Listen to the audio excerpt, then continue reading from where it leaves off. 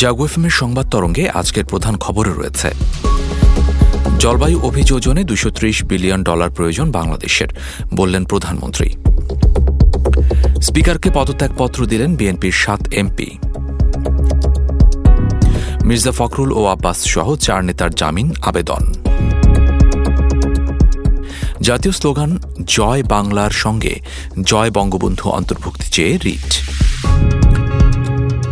আরও থাকবে বিশ্ব সংবাদ আর খেলার খবর। এসব নিয়েই আমাদের আজকের সংবাদ তরঙ্গ। জাগো এফএমের সান্ধ্য আয়োজন সংবাদ তরঙ্গে আপনাদের সবাইকে আমন্ত্রণ জানাচ্ছি আমি সাইম রায়হান। সংবাদ তরঙ্গ আপনারা শুনছেন ঢাকা বিভাগ সহ কুমিল্লা জেলায় এফএম প্রচার তরঙ্গে আর আমাদের ওয়েব পেজ jago.fm এ। এছাড়াও আপনারা অ্যাপ ইনস্টল করেও শুনতে পারেন আমাদের এই সান্ধ্য আয়োজন। এবারে চলে যাচ্ছি আমাদের প্রধান খবরে।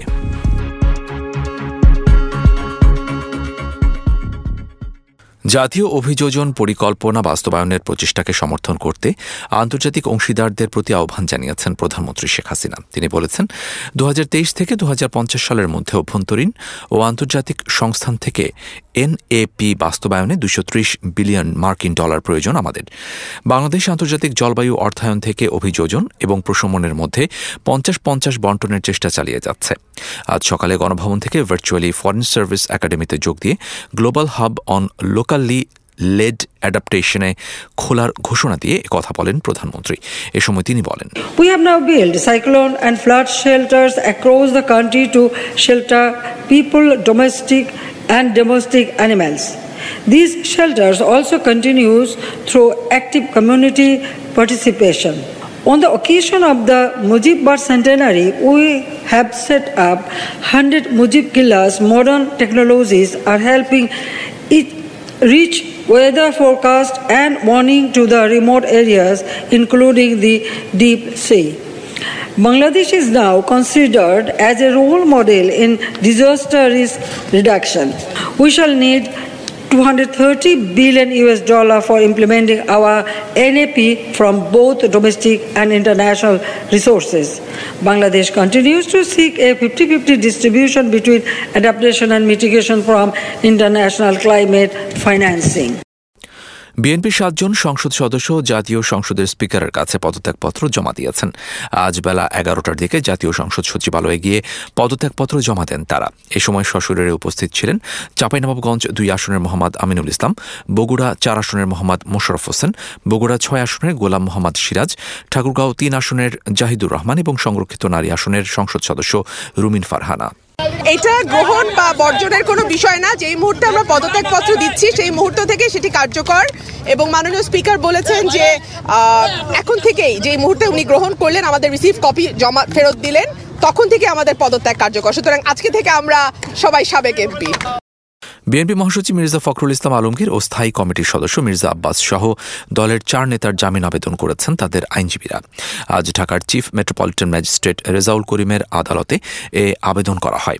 অন্য 2 নেতা হলেন দলের কেন্দ্রীয় প্রচার সম্পাদক শহীউদ্দিন চৌধুরী অ্যানি ও ঢাকা মহানগর দক্ষিণের আহ্বায়ক আব্দুস সালাম।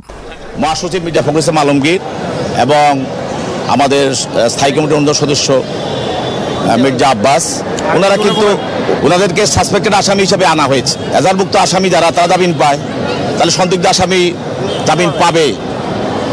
এবং তারা এইসব আসামিরা প্রতিনিয়ত এখানে অন্যান্য মামলা হাজিরা দিচ্ছে, তাদের কোনো পালাবার কোনো সুযোগ নাই।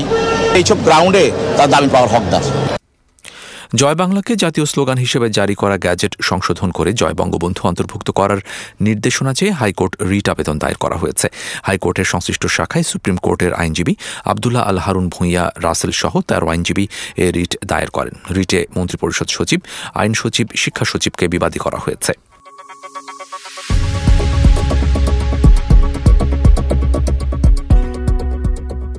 এবার আন্তর্জাতিক প্রসঙ্গ।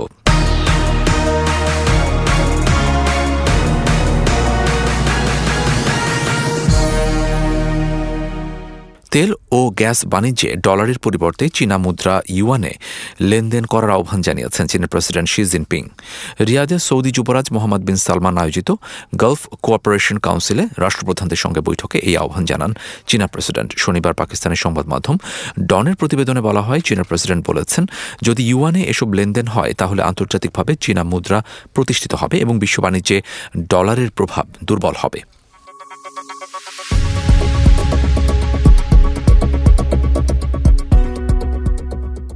নেদারল্যান্ড পারমাণবিক বিদ্যুৎ কেন্দ্র নির্মাণের পরিকল্পনা করছে। ডাচ সরকার বলেছে তারা নেদারল্যান্ডসের দক্ষিণাঞ্চলে একটি শহরের কাছে 2টি নতুন পারমাণবিক বিদ্যুৎ কেন্দ্র নির্মাণ করবে। তারা বলছে এটি জীবাশ্ম জ্বালানির উপর নির্ভরতা কমিয়ে দেবে। প্রধানমন্ত্রী মার্ক রুট এক সংবাদ সম্মেলনে বলেন, বোর্সেল শহরের কাছাকাছি প্ল্যান্ট দুটির নির্মাণ কাজ 2035 সালের মধ্যে শেষ হবে এবং নেদারল্যান্ডসের চাহিদার 13% পর্যন্ত বিদ্যুৎ উৎপাদন করবে।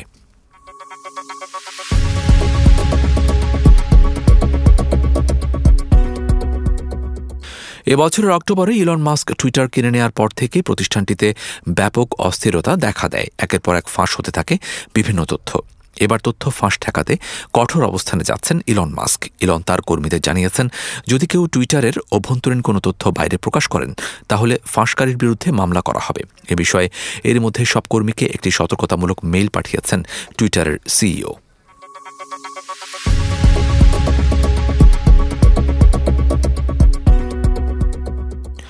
রাশিয়ার হামলায় পুরোপুরি বিদ্যুৎ বিচ্ছিন্ন হয়ে পড়েছে ইউক্রেনের বন্দর নগরী ওডেসা। স্থানীয় সময় শনিবার রাতে দেশটির প্রেসিডেন্ট ভলোদিমির জেলেনস্কি জানান, ওডেসা ও এর আশপাশের 15 লাখ মানুষ এখন বিদ্যুৎ ছাড়া মানবেতর জীবনযাপন করছেন। সেখানকার পরিস্থিতি খুবই খারাপ। এখন শুধুমাত্র হাসপাতাল ও জরুরি স্থানগুলোতে বিদ্যুৎ আছে। হামলায় যে ক্ষয়ক্ষতি হয়েছে তা স্বাভাবিক হতে কমপক্ষে 3 মাস সময় লেগে যাবে।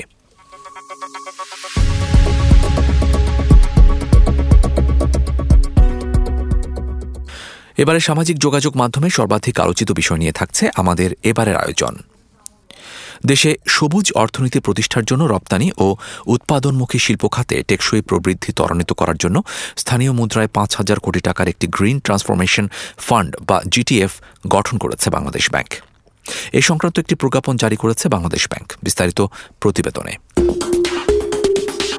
দেশে সবুজ অর্থনীতি প্রতিষ্ঠার জন্য রপ্তানি এবং উৎপাদনমুখী শিল্প খাতে টেকসই প্রবৃদ্ধি ত্বরান্বিত করার জন্য স্থানীয় মুদ্রায় 5,000 কোটি টাকার একটি গ্রিন ট্রান্সফরমেশন ফান্ড বা জিটিএফ গঠন করেছে বাংলাদেশ ব্যাংক। এই সংক্রান্ত একটি প্রজ্ঞাপন জারি করেছে বাংলাদেশ ব্যাংক। এতে বলা হয়েছে, দেশে সবুজ অর্থনীতি প্রতিষ্ঠার জন্য রপ্তানি এবং উৎপাদনমুখী শিল্প খাতে টেকসই প্রবৃদ্ধি ত্বরান্বিত করার জন্য স্থানীয় মুদ্রায় একটি গ্রিন ট্রান্সফরমেশন ফান্ড বা জিটিএফ গঠন করেছে বাংলাদেশ ব্যাংক। এই তহবিল থেকে যোগ্য গ্রাহকদের মূলধনী যন্ত্রাদি ও যন্ত্রাংশের আমদানি মূল্য পরিশোধ পরবর্তী ব্যাংকের অর্থায়নের বিপরীতে দেশীয় মুদ্রায় পুনঃ অর্থায়ন সুবিধা দেওয়া হবে। রপ্তানি এবং উৎপাদনমুখী শিল্প খাতে সবুজ ও পরিবেশ বান্ধব মূলধনী যন্ত্রাদি এবং যন্ত্রাংশের আমদানি বা ক্রয়ের সুবিধার্থে বাংলাদেশ ব্যাংকের নিজস্ব উৎস থেকে 5,000 কোটি টাকার এই তহবিল গঠন করা হয়েছে, যার মেয়াদকাল 5 থেকে 10 বছর। যেসব উদ্যোগের আওতায় রপ্তানি এবং উৎপাদনমুখী শিল্প খাতে সবুজ বা পরিবেশ বান্ধব মূলধনী যন্ত্রাদি ও যন্ত্রাংশের আমদানি বা ক্রয় সহজীকরণের সুবিধা দেওয়া হবে, সেগুলো হলো আর্দ্রকরণে পানি ব্যবহারের দক্ষতা, পানি সংরক্ষণ ও ব্যবস্থাপনা, বর্জ্য ব্যবস্থাপনা, সম্পদ ব্যবহারের দক্ষতা ও পুনর্ব্যবহার, নবায়নযোগ্য শক্তি, শক্তি দক্ষতা, তাপ ও তাপমাত্রা ব্যবস্থাপনা, বায়ু চলাচল ও প্রবাহ দক্ষতা, কর্ম পরিবেশ উন্নয়ন উদ্যোগ এবং সময় সময় বাংলাদেশ ব্যাংকের নির্দেশিত অন্যান্য ক্ষেত্র। এই তহবিলের আওতায় পুনঃ অর্থায়ন সুবিধার জন্য আগ্রহী ব্যাংকগুলোকে বাংলাদেশ ব্যাংকের সঙ্গে একটি অংশগ্রহণমূলক চুক্তি করতে হবে। এই চুক্তিতে আবদ্ধ ব্যাংকগুলো পিএফআই হিসেবে গণ্য হবে। Jannatul Islam, desk report.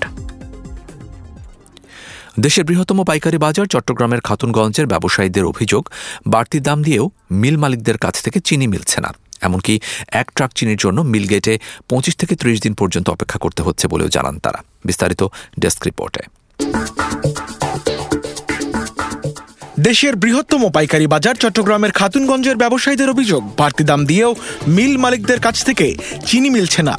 এমনকি এক ট্রাক চিনির জন্য মিল গেটে 25 থেকে 30 দিন পর্যন্ত অপেক্ষা করতে হচ্ছে বলেও জানান তারা।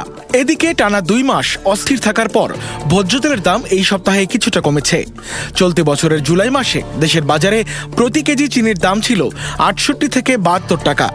তবে নিত্যপণ্যটির সরবরাহ ঘাটতি দেখিয়ে দফায় দফায় দাম বাড়ায় আমদানিকারক প্রতিষ্ঠানগুলো। এক পর্যায়ে দেশের পাইকারি ও খুচরা বাজার থেকে উধাও হয়ে যায় চিনি। চরম সরবরাহ সংকটের মধ্যে প্রতি কেজি চিনির জন্য রেকর্ড 120 টাকা পর্যন্ত গুনতে হয়েছে ভোক্তাদের। এমন পরিস্থিতিতে গত 17 নভেম্বর চিনির দাম কেজি প্রতি 13 টাকা বাড়িয়ে দেয় সরকার।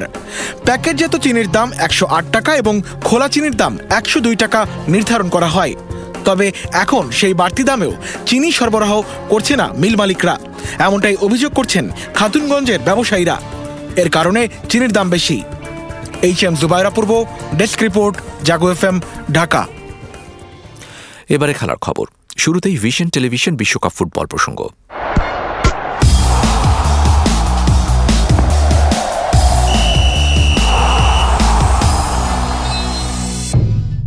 নেদারল্যান্ডসকে টাই ব্রেকারে হারিয়ে সেমিফাইনাল নিশ্চিত করেছে আর্জেন্টিনা। 120 মিনিটে 48টি ফাউল এবং 19টি কার্ডের ফলে বিশ্বকাপে রেকর্ডে জায়গা করে নিয়েছে এই ম্যাচটি। ম্যাচ পরিচালনার দায়িত্বে থাকা স্প্যানিশ রেফারি অ্যান্তোনিও মাতেওর সমালোচনা করেছেন অনেকে। এরপরই এ ম্যাচ নিয়ে তদন্তের ঘোষণা দিয়েছে ফিফা।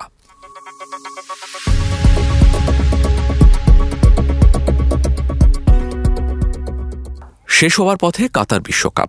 60 ম্যাচ শেষে বিদায় নিয়েছে 28 দল। আর এরই মধ্যে নিশ্চিত হয়ে গেছে সেমিফাইনালে উঠেছে কোন 4 দল।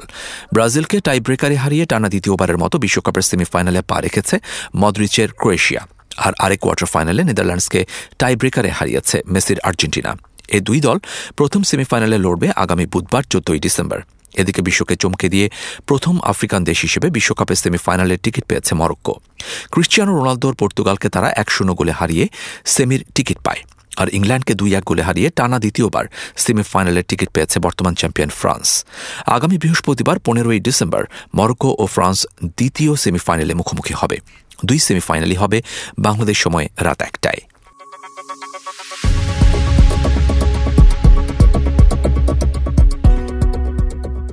এবার আবহাওয়া সংবাদ জানাচ্ছেন আমাদের সহকর্মী জান্নাতুল ইসলাম পুতুল।